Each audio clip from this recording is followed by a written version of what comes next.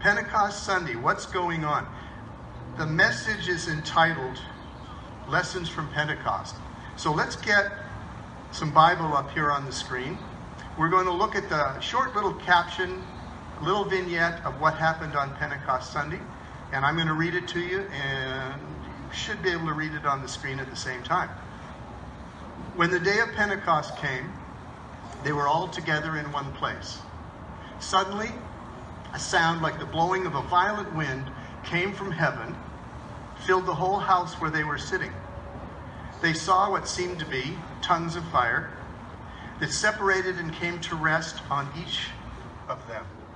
All of them were filled with the Holy Spirit and began to speak in other tongues as the Spirit enabled them. This is the birth of the church. And I think we need to pay attention and realize that the birth of the church was not the birth of a social organization. It was not the birth of a social club.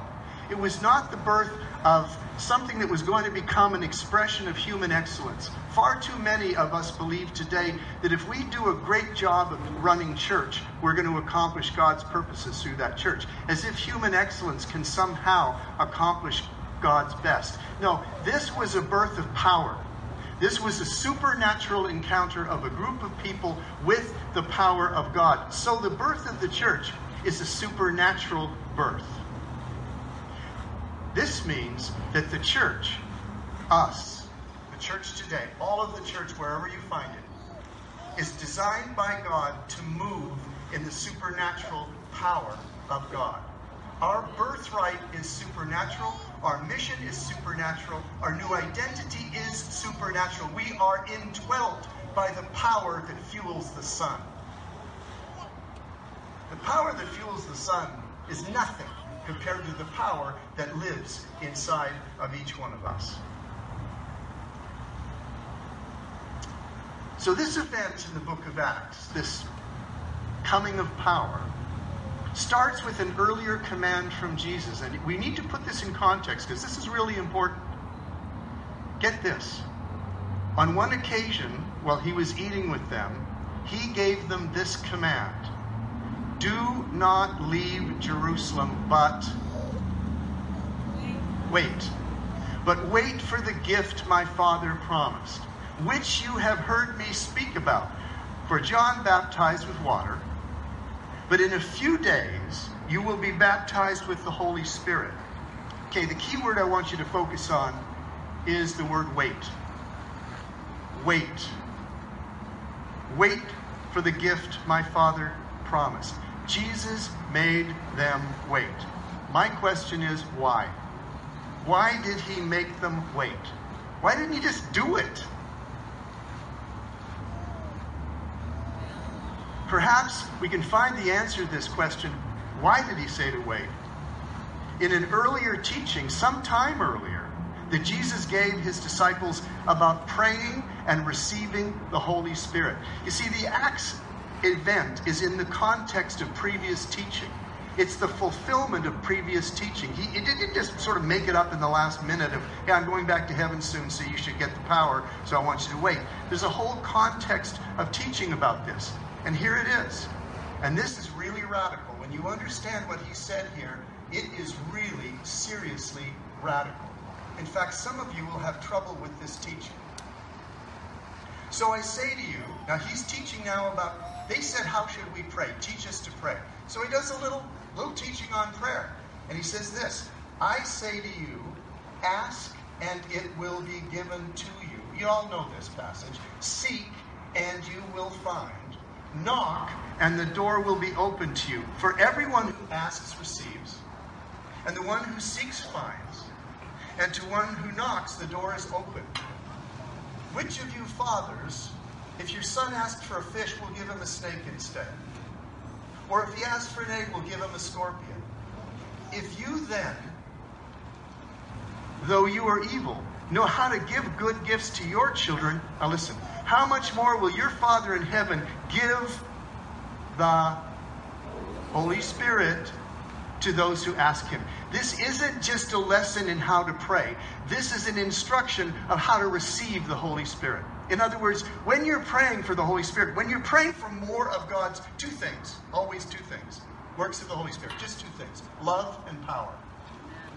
Love is that internal experience of the presence of God for us, the witness that you are God's well-loved child. Your identity has been changed. You, by the birth of the Holy Spirit within you and the work of the Holy Spirit within you, you're not you anymore. You're God's child, you. Your last name, spiritually, has been changed. You are a child of God. That's the inner work. The outer work is an expression of power. Now you are dwelt with the very power of God, and He wants to flow through you to change the lives of the people around you. Love or power. So when we're asking God for either more love or more power, we're asking for the Holy Spirit, because He's the one that does it. So this is a lesson about prayer, but it's also a lesson about how to receive the Holy Spirit. Ask, seek, and knock. Okay, let's break down the meaning of these three words for a moment. Ask, seek, and knock. Ask is really easy. It simply means speak out and make a request. Just ask. Just say, God, I want more of your love, more of your power in my life. Now, seek is a more interesting word. It actually means, in the Greek, take a physical action. Like, stop just standing there, do something. Don't just stand there, do something. It's a physical word. To take action, to move forward, to step forward. So we've gone from, I should just ask, to get involved somehow. Come on, take an action. Do something. They describe increasing levels of effort. Now, knock is the one I want to focus on, because this, guys, is actually a bit scandalous. This is going to offend some of you, but I want you to just bear with me to understand why He told us to knock. Knock, in the Greek, is best translated by an old English word we don't use anymore, but we should. It is the English word importunate, to be importunate. Does anyone here know what importunate means? Not many, because we don't use it very often. We don't. But here is what it means. Listen to this. This is the actual meaning of the word Jesus is using when He says, I want you to knock. I want you to knock. It means to be persistent, especially to the point of annoyance or intrusion. Its synonyms are these: persistent, insistent, tenacious, persevering, dogged, unremitting, unrelenting, tireless, indefatigable, stubborn, intransigent, obstinate, obdurate, pressing, urgent, demanding, entreating, nagging, exacting, clamorous, clamant, aggressive, high pressure, and pushy. Are you getting did you get the visceral thing here? Jesus is saying when you want something from God, particularly when you're asking for more of the Spirit, you have to make an all-fired nuisance of yourself. You get in God's face and you make Him miserable. You make a nuisance. Do we need to read these words again? Yes.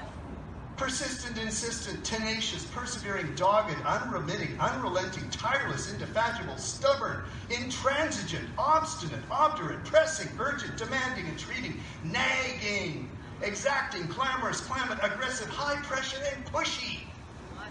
There were some more of them in this list I didn't read. There was too many. It's make a flipping nuisance of yourself. Get in His face and demand it. That's Jesus' lesson on how to approach God in prayer when you want more of the Holy Spirit. Oh Lord, I'm undeserved. And I'm just a little loser. I have no right to ask. I know it's a lot of trouble for you. I wouldn't blame you if you didn't answer my prayer. But could you give me just a tiny, tiny little portion of your Holy Spirit just to get me through another miserable day, please?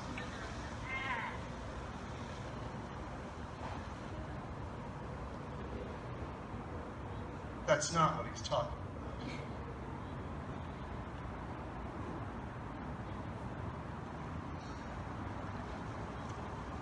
about. Is it not shocking to realize that this is how God wants you to treat him when you come to ask for more of him?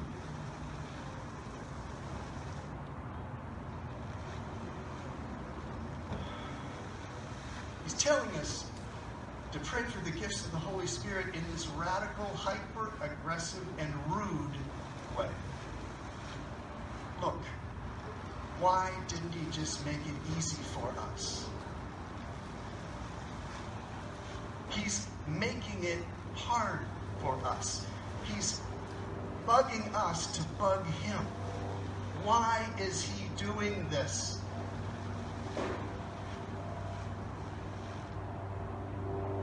Now, here's something interesting.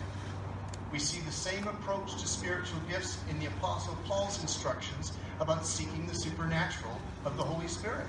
What did he say? Follow the way of love and eagerly desire spiritual gifts. Well, until you understand what eagerly desire means, that passage just doesn't mean very much. The phrase eagerly desire is an extremely strong Greek phrase. It literally means to burn with zeal for. It is to have an emotional craving that is driving you crazy. It can be translated to be jealous or envious for. It is a powerful driving emotion. And at this point, the picture becomes perfectly clear. God wants us to go after the spiritual gifts with a burning passion and to literally make a nuisance of ourselves with him until we get them. Why is he making it so hard for us? Why the waiting? Why the spiritual hunger? Why the passion?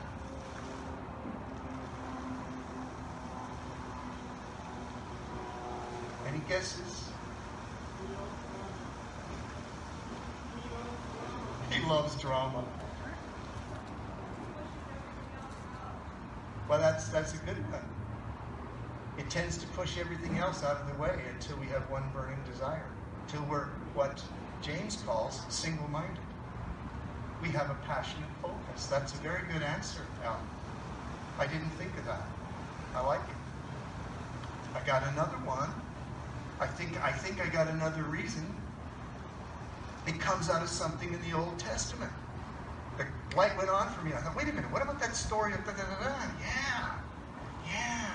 He's been doing this a long time. He didn't just figure this out in the last few minutes of the early church, like birth of the church, make him hungry. He had a reason way back then. This is really cool. We got the beginning of the answer in the Old Testament story of Israel's conquest of the Promised Land. See, it's a beautiful analogy. The people taking the Promised Land and the people coming into the kingdom in the book of Acts. There's a lot of similarities here. So here's the story. God had made the promise to Moses and Joshua that he would conquer all, capital H-E, he, not them, he was going to conquer these tribes occupying their promised land. But when he did so, he left a number of tribes for the Israelites to conquer themselves. Here's God's explanation for why, after making the promise, I'm going to give you this and I'm going to fight for you and I'm going to do it, does he do it partially and leave a bunch of guys they got to beat up on themselves? Here's his explanation. These are the nations the Lord left to test all those Israelites who had not experienced any of the wars in Canaan. There was a bunch of people, Israelites, that weren't part of the first beginning of the conquest. They didn't know what it was to fight. They'd never fought before. I'm quoting this from the Bible, guys. Listen, I'm not making this up. He did this, left these guys in place for them to have to fight. He did this only to teach warfare to the descendants of Israel who had not had previous battle experience. Is any light coming on? He leaves problems. This is a little bit of a tangent. He leaves problems in our lives so we can learn to fight, to overcome the problem. We're sitting here saying, "Oh God, you got to free me from this problem. This problem is so bad. I hate my life right now. It's horrible. It's terrible. You got to come in and you got to conquer this enemy for me." And he says, "Do it yourself. Come on, fight. You got to learn to fight. You got to learn to persevere. You got to learn to endure. You got to learn to struggle."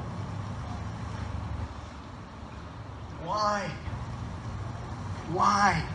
And Pastor John answered the question last week in his message, and the light came on for me. This is what I'm going to preach next Sunday. From the days, now listen to me, people. This is the world we live in. This is our fight. This is our struggle. This is how it all works. From the days of John the Baptist until now, the kingdom of heaven has been subjected to violence. The advancement of the kingdom of God in this world is subject to violence. The advancement of the kingdom of God in you is subject to violence. It is being spiritually opposed constantly. The word comes and is scattered on the path, and the word is like seed, and it wants to take root, but the birds of the air, those black crows, I wonder what they represent, come and pick the seed right off the ground before it has a chance to take root. Every truth God wants to give you is opposed before it hits your ears. And as soon as it hits your ears, it's opposed with a bunch of lies. And it is Paul calls it the fight of faith. He doesn't call it the nap of faith, the passive of faith. He calls it the fight of faith. We're in the fight for faith. We're in the fight for belief. We're in the fight to make it through. And it's not because God wanted it that way. It's because when rebellion began in the garden, and rebellion was sown into human nature, we have become a people fighting against ourselves, in the evil within us, selfishness within us, and fighting against those things in the world which are supercharged by the presence of the enemy. We are in a fight, and it will not end till you die. Bad news, sorry, but it's the truth. And if we don't learn to fight, we will learn to be victims. You only have two choices now. You can either learn to fight, or you can crawl up in a ball and say, "Don't kick me anymore." But he loves kicking you, because every time the enemy kicks you, it touches God's heart. From the days of John the Baptist till now, the kingdom of heaven has been subjected to violence. And this is us he's talking about. Two interpretations. Violent people have been raiding it.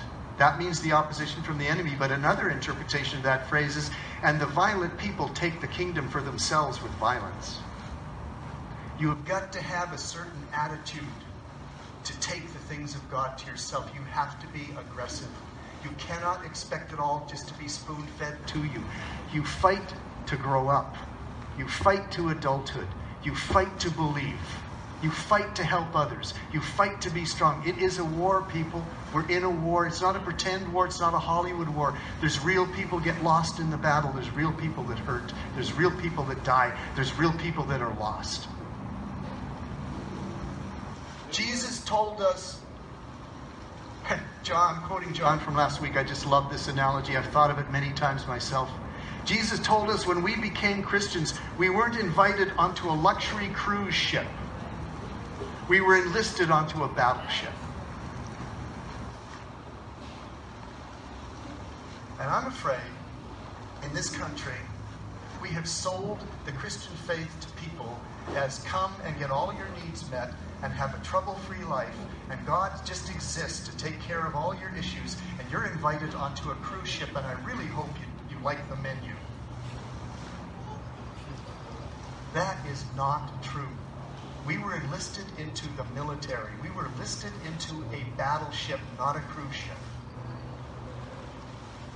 We've been born into the kingdom of God, and the kingdom of God is being violently opposed. We are in a war, and we are not civilians. We are soldiers. And we have a real enemy. And here's the irony, guys. Here's the irony. And because we have a real enemy, and we're born into a war, we are safest when we are fighting. You are safer fighting against the enemy than you are curling up and hoping he leaves you alone. We are safest when we're attacking, not retreating. The enemy flees from us when we choose to attack. When we curl up and go into a defensive position, he knows he's got us where he wants us, and he starts kicking us. Paul calls this the fight of faith. Jesus told us to be importunate because by doing so we will learn to fight for what is ours. We will help take the land. Our faith is built by fighting for it. God has left many blessings in this category of what has to be fought for. Not because he is mean or miserly, but because he knows that we have an enemy who is constantly trying to steal God's good gifts away from us or prevent us from receiving them in the first place. He knows that we will have to fight to obtain and keep the authority and power that he has given us. He knows we're going to need the supernatural gifts to win the battle. He knows we'll need to be passionate in our desires for more of the Holy Spirit. Guys, here's the truth out of years and years of being a pastor and observing people's lives and my own. Here's the truth that I firmly believe with all my heart. Barring crazy things like car accidents and murder and a few things like that, we basically get as much of God in our life as we really want. God in our life is proportional to our hunger. The more we hunger for him, the more we receive. It's not a lack of grace. It's not earning it. It's what happens in the middle of the fight. You get about as much as you're willing to fight for. We get as much of God as we hunger for. I was talking to a pastor friend of mine up in the Central Valley. I've been pondering the question for the last several months. Why some people seem to receive so much of the Holy Spirit in their lives and others seem to receive so little. It seems so unfair to me. I was actually quite angry with God. We went through some real arguments in the last month. I was frustrated. Why have some people had such rich experiences of the Holy Spirit and others seem to get nothing at all? I was talking to this pastor friend, and he told me his experience of the Holy Spirit. It worked like this. He read a book about the fullness of the Holy Spirit. It flamed desire in his heart for that experience. He was a young man at the time, but he wanted more of God more than anything. So he took his sleeping bag, and he went to the church.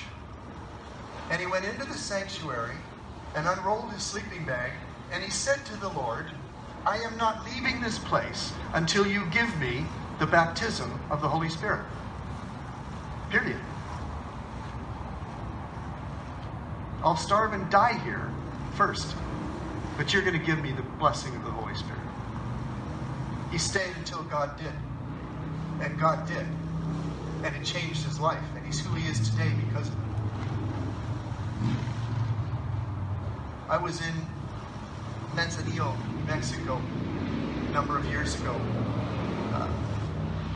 One of the coolest things I've ever done, we went on a tour of a mangrove swamp on these little boats. It's just awesome. The mangrove swamps are so thick with the branches that they have to take a power saw and they have to cut enough branches for a little boat to go through. It's really a cool thing to do. We saw snakes, and we saw lizards, and we saw alligators, and we saw all sorts of cool nature creatures. But the coolest thing we did was at the end of that tour, they took us back to the compound, and they gave us each a little baby sea turtle. Cutest little thing you've ever seen, about this big like this, with their little, they don't have legs because they're sea turtles, they have little flippers. Cutest little thing. They said, now you get to release it to go into the ocean to fulfill its purpose, to grow to be these massive sea turtles that are like this. And they said, but one thing you can't do. What's that? You can't put it in the water. I said, well, what do you mean? No, you don't understand. You can't put it in the water. They have to crawl a long distance across the hot sand. They have to struggle and fight to get to the water. He said, why? Well, if they don't, their flippers don't develop properly, and then they'll be eaten by these. They can't move around in the water. They gotta fight to become strong enough to survive in the ocean. So my sister named her little turtle. So there's an emotional investment here. And I named mine, and there was a few more people. We all put them on the sand together, and we're like urging them on. Come on, fight. He takes a few little, and he's tired. Don't go to sleep. Don't stop. Come on. It took, 20 minutes, half an hour for them to get from here to the wall, to the waves. When they hit the waves just like flip them backwards, and he tumbles back, and he's like shaking his head and looks around, and now the wave's back there again. He has to struggle again to get to the water. They all made it, and we cheered them on because we want them to make it, but they have to do it for themselves. If you put them in the water, they're going to die. They didn't fulfill their destiny to fight and struggle for life.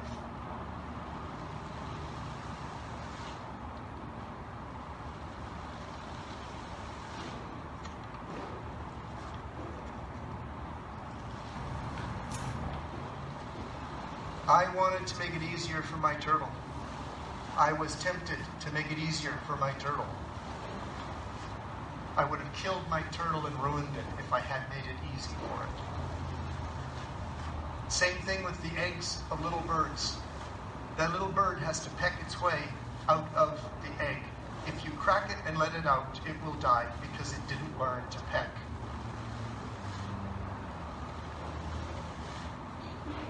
What's my point? Some things are worth waiting for. And many experiences are better because we waited for them. We value them more. Some things are worth fighting for. And many things are worth more to us because we fought for them.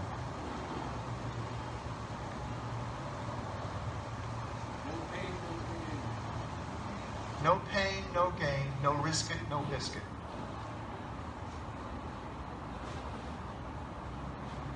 So if we want more of the Holy Spirit, this is the part I don't fully understand.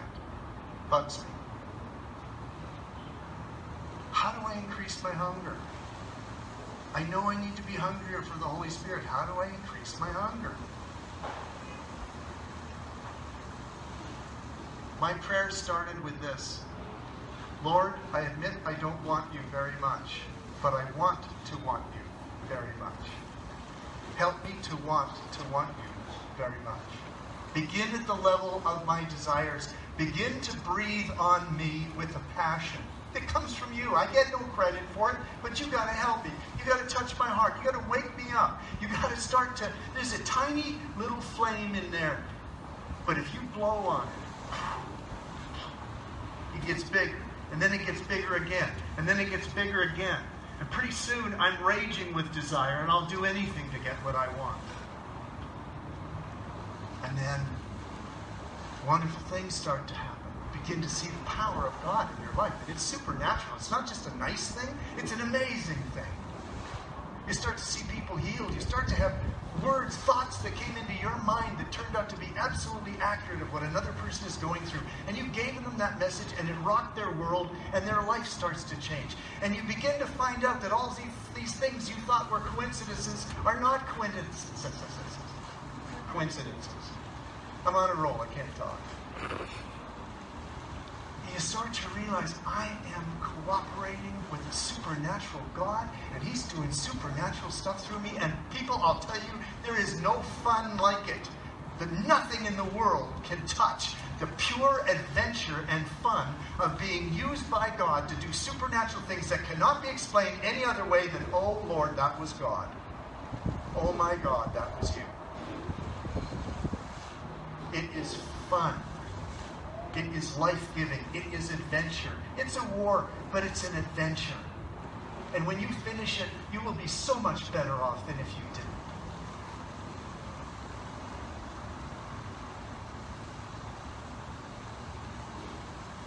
Okay, We're going to break up into discussion groups if you feel like it.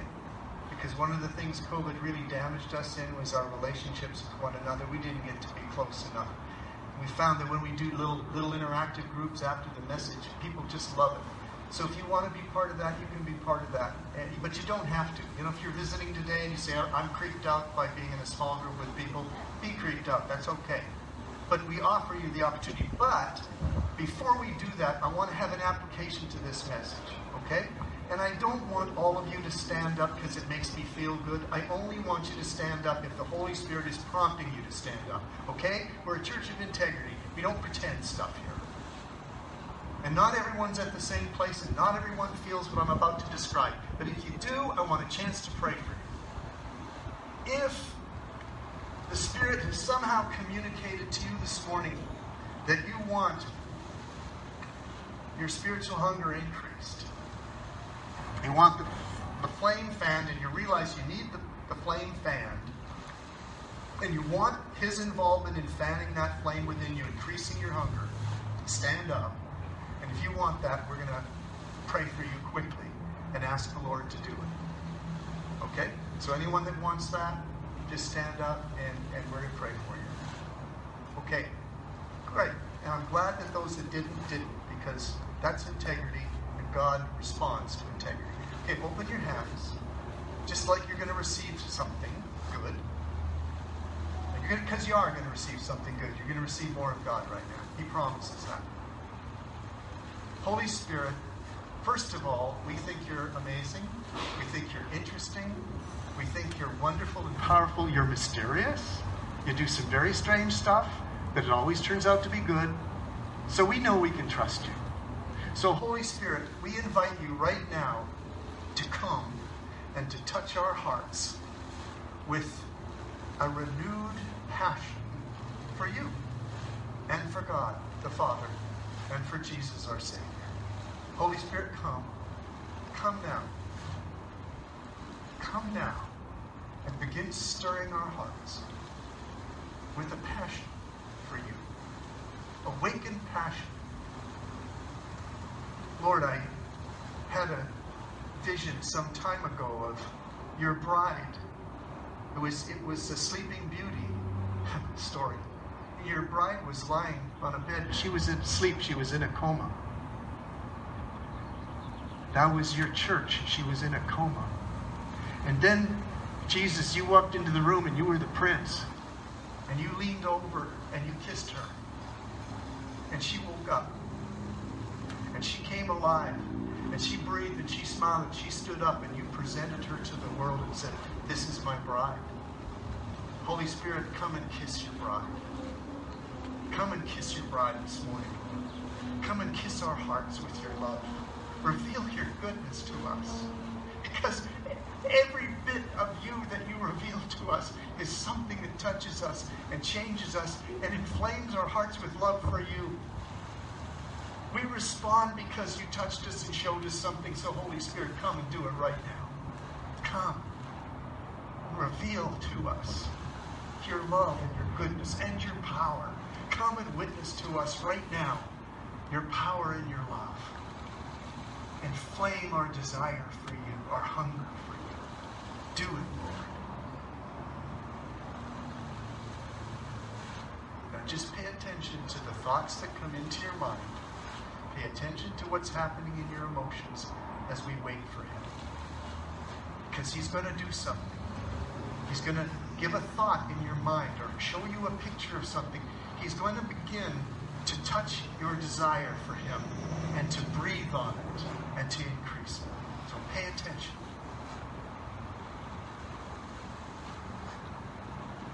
Come, Lord. Come, Holy Spirit. Move on your people. Touch us.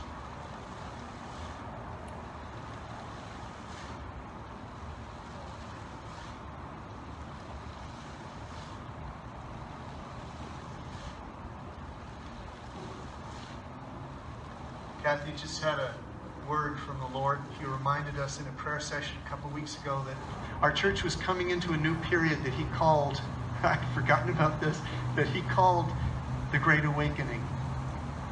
That we're coming into the Great Awakening. And this is part of the Great Awakening. Maybe this is the beginning for many of us of the Great Awakening.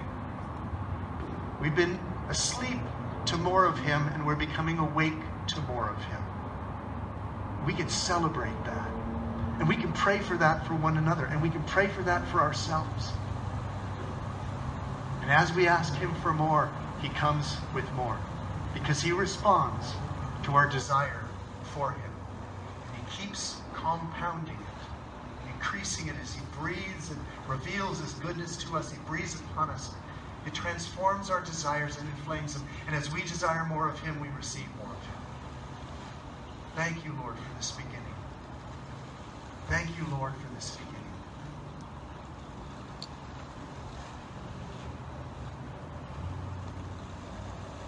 What's He saying to you? What's He showing you? Anybody getting anything from the Lord?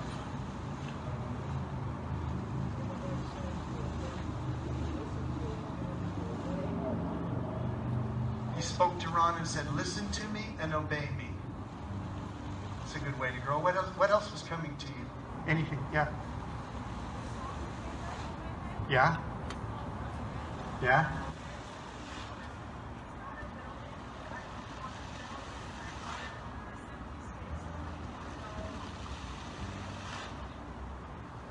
So lyrics of the song. It's not a building you want. It's my heart that you want. It's a place of residence. Anything else? What did he say? Yeah. Eva.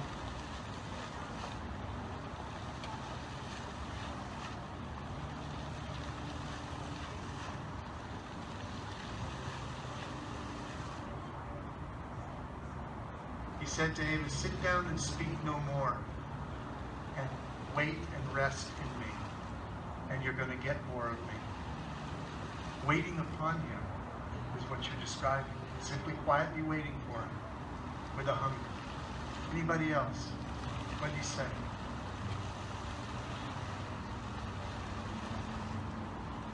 Okay. We've got a bunch of people who are ready to lead a small group if you want to talk about these things and have a little bit of an interaction. With the people who are leading the groups this morning, please put your hands up. Stand up and put your hands up. Okay, we've got Jerry, Christina, Gary, Mark, and myself. So guys, would you spread out and take some chairs, create some places where we can meet. And guys, if you're comfortable to do it, do it. And if you're not comfortable, I hope we get to see you next week. And Rachel is taking the high schoolers and middle schoolers. Excellent. And I'll be up here, whoever wants to be up here. So let's form up into groups, or God bless you, we see you next week.